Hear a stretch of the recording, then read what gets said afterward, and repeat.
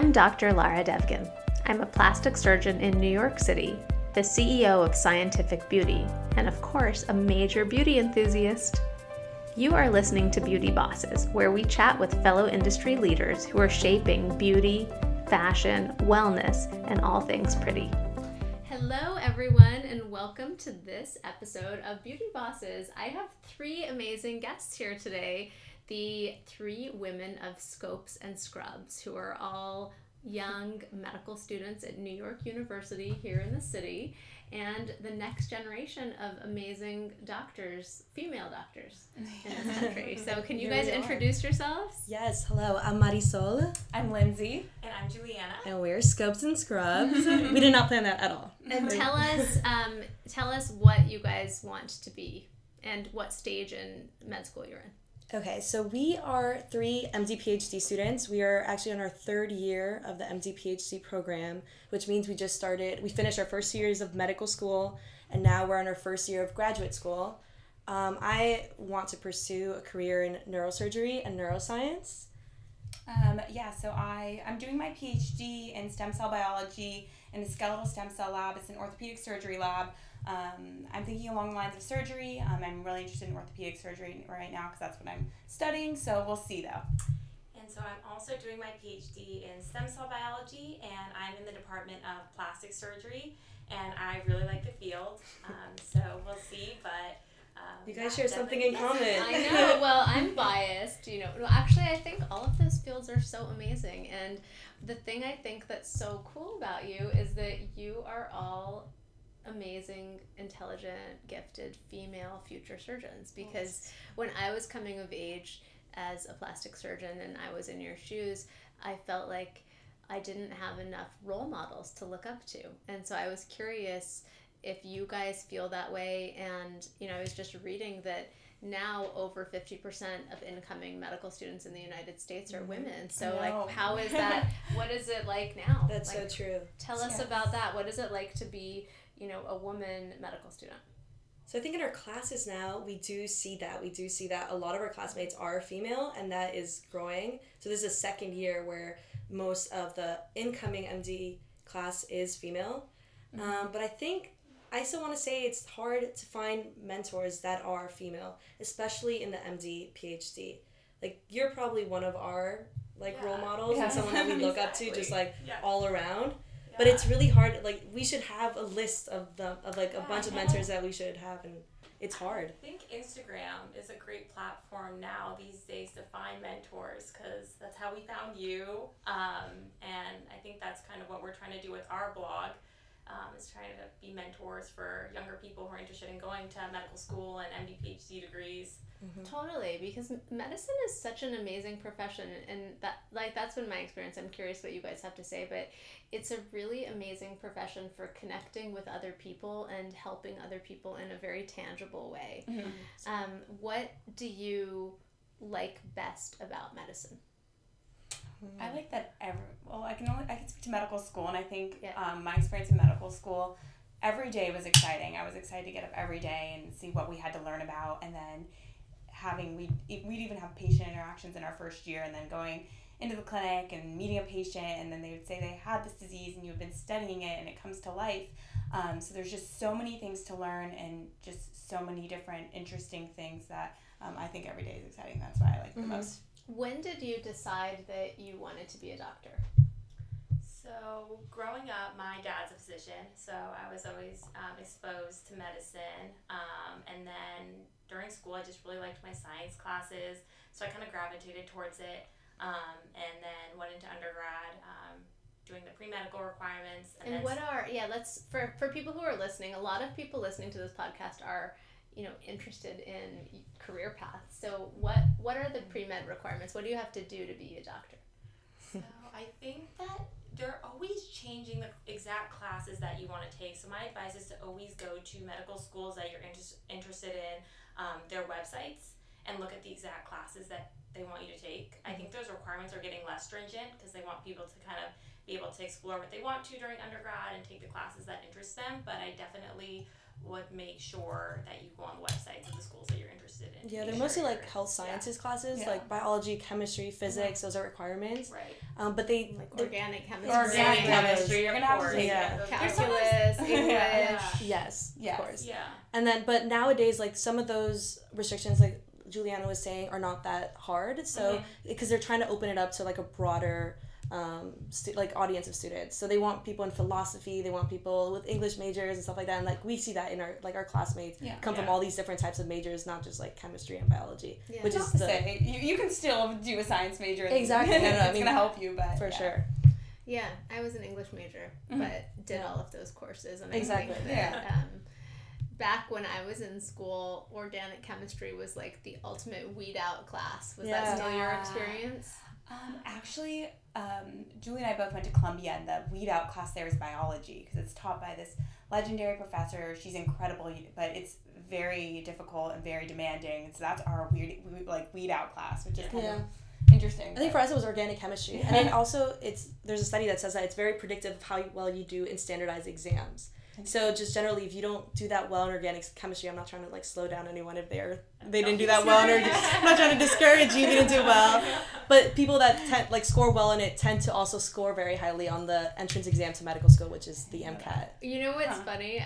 I heard this statistic when I was in residency that the way to best predict someone's performance as a surgical resident is how complete and how timely they were in submitting their enrollment paperwork. The first week of residency. Like whoever does their job completely neatly and on time and gets it signed, sealed, and delivered, they're going to be an awesome surgeon. I really like the stats. I love Let's get rid of step one. I didn't apply my first. You usually apply like the summer of your junior year, and I didn't apply the beginning of junior year because some timing thing happened, and so I waited an extra year to apply. And I think maybe that's why I'm going to be a surgeon. Maybe that's why, because I applied right on time the next year. Right on that June 1st day. Okay, so take us through the average day in the life of a medical student. And I'll give the caveat that in asking this question that classically medical school is 4 years, and the first 2 years are classroom-based, and the second 2 years are on the wards. Yes. So take us through like a day in one of the first 2 years. So, I think medical school, they've really like adapted to technology. So a lot of the classes are recorded and then they'll be online. So different people have different strategies. I guess Julie and I had a similar strategy. Marisol had another. So we can. I think it's important that everyone knows that Lindsay and Juliana are twins. Yes, this is a very important. So their stories might sound a little similar. But so for me, a typical medical school day, the classes start at 9. The first lecture would be we do different things in different units. So say we were in a cardiology unit, we'd have a cardiology-based lecture. Then we'd have a little bit of a break, maybe an hour or 30 minutes, and then have the next class. But you sit, it's kind of like elementary school. You sit in the same room, and then the teacher just changes out. And then maybe we'd have a seminar, like an so smaller group, problem-based learning. So we'd have like a case, and say it was cardiology. It'd be a patient coming in, they give you the whole scenario, and we try to come up with a diagnosis, and then treatment options. Yeah, we'd have a physician in there kind of leading the discussion. And sometimes we would also have a patient in there, like just talking about their experience with whatever clinical problem they had. Right. It's like very nice. And so basically it's like every day, all day, you're in school. But it's a little different. So that's their approach. So they also record lectures nowadays. And I was one of the students that preferred to watch these lectures at my own time, in my own place. So I would decide whether I would go to the library to like read these lectures or go to a coffee shop or just do them at home. I felt like that was just like the more efficient way for me to work. I am not the person that wakes up like very excited to go to class. I rather get some work done in the morning, like something in lab maybe, and then like in the afternoon tackle these lectures. And so I think nowadays medical school is made in a way that's very flexible. Depending on the kind of student you are, you can succeed because you don't have to follow this like straight path. Like you don't have to go from like 9 to 10 lecture, blah, blah, blah. You can basically, you have all the tools there. You have to show up to seminars, but after that you can learn whatever way you want. So I wanted to also ask you guys some questions about being women in surgery because, in my experience, it's a very demanding profession. Yeah. And I think it is so amazing that you guys are going into this field because to me, surgery is the most amazing profession in the world. It's like, you know, you're thinking with your mind and you're working with your hands, you're speaking, you're interacting, you're sort of being a whole person every single day, and you have to be extremely present to be a great surgeon.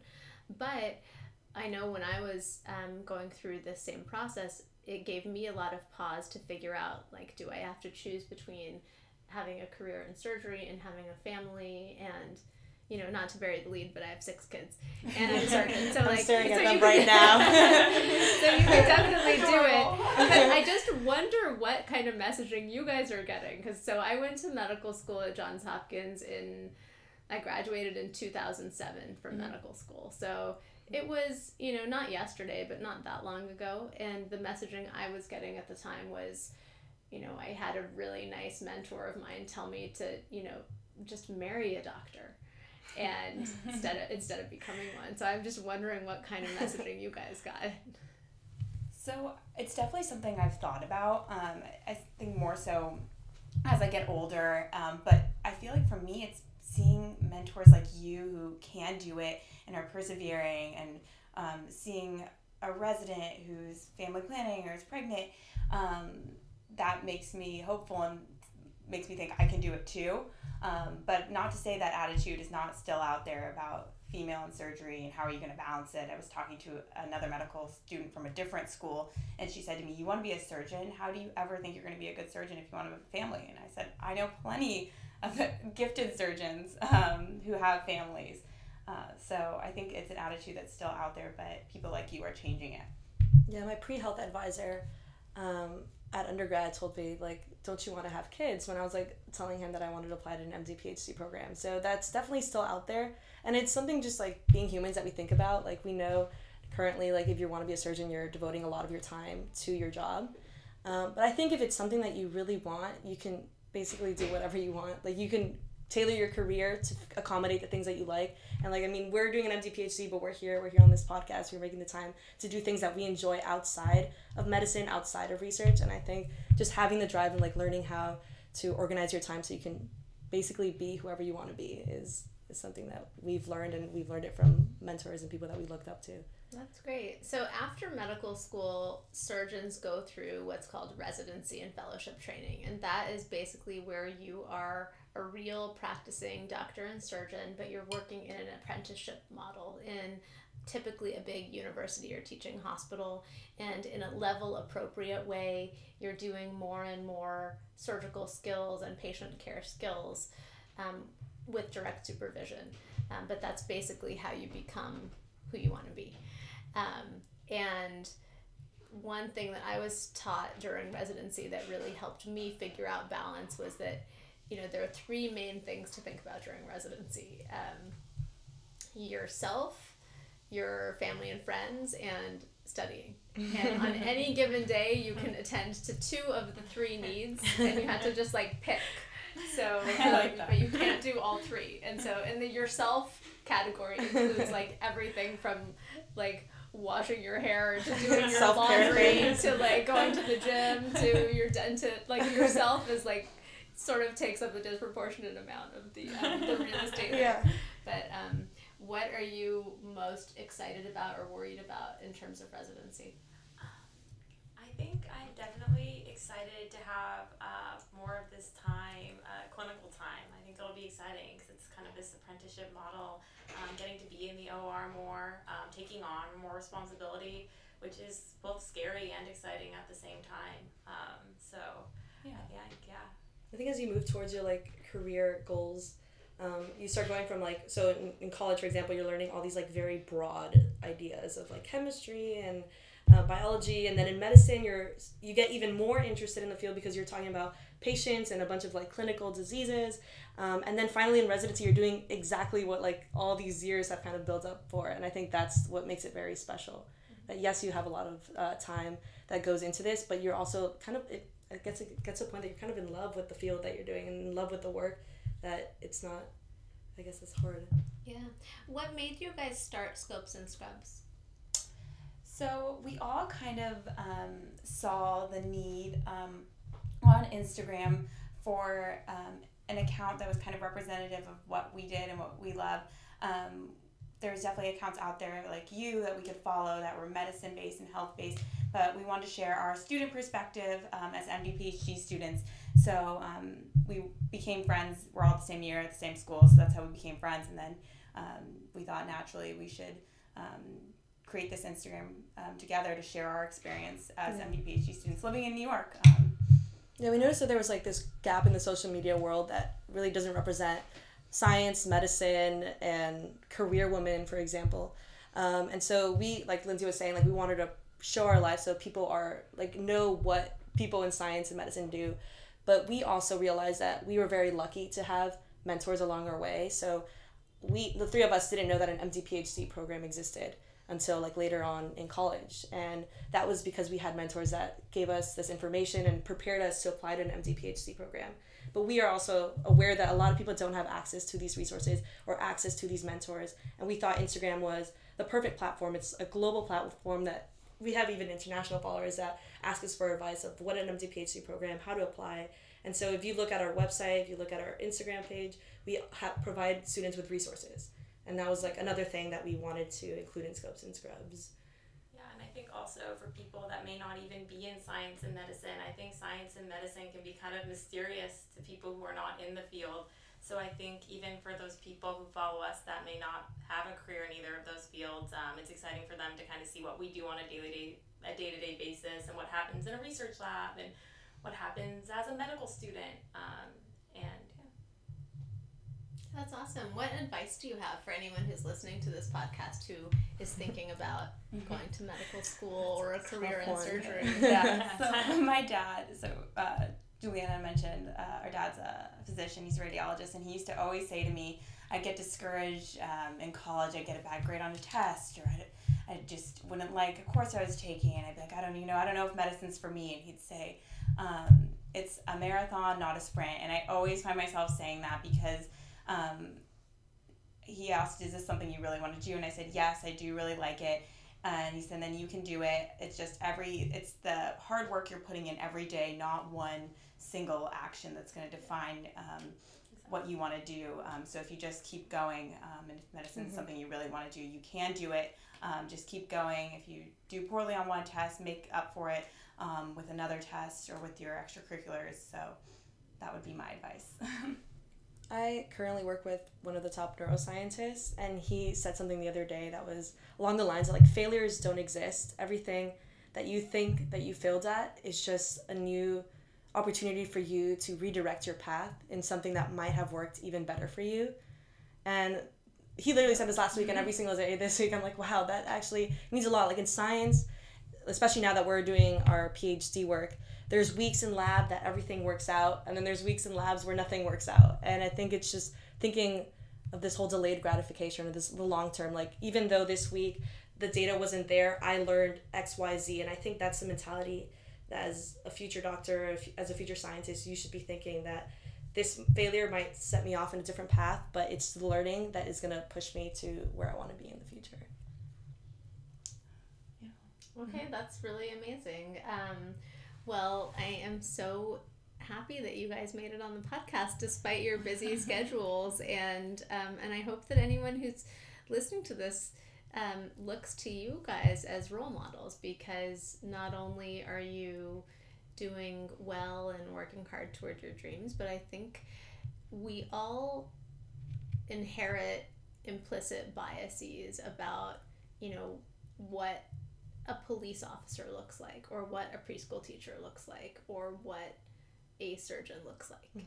And even the most progressive among us, even the people who don't fit the mold, we all have an existence in this zeitgeist where we feel the vibe of these repeated images in our subconscious mind. So I think that the face of medicine and surgery is changing, and I think that it's a field that can be amazing for anyone, regardless of your gender, age, background, geographic location, or mission or place in life. I think that there's so many amazing things that you can do to heal the human body, but also help people And to me, the most amazing thing about surgery is that even though it's based on big ideas, and you guys in your PhD program are helping to come up with the science side of what is going to guide clinical guidelines, it's really an N=1 profession, because on some level you're the surgeon and you have your patient, and it's your hands and your decisions that are affecting them and staying with them forever. So it's a huge responsibility, and I feel so fortunate to trust you guys with taking care of my generation. No pressure. Don't screw it up. So you better study hard. Right. Make sure you study hard so that you can take care of all of us when we need you. Thank you so much. We want to say thank you so much. You've been such a role model and just inspiration for us, and it's just an honor to be here with you and to have the opportunity to get to know you, and just to see what a female surgeon can look like has just meant the world to us. So thank you so much.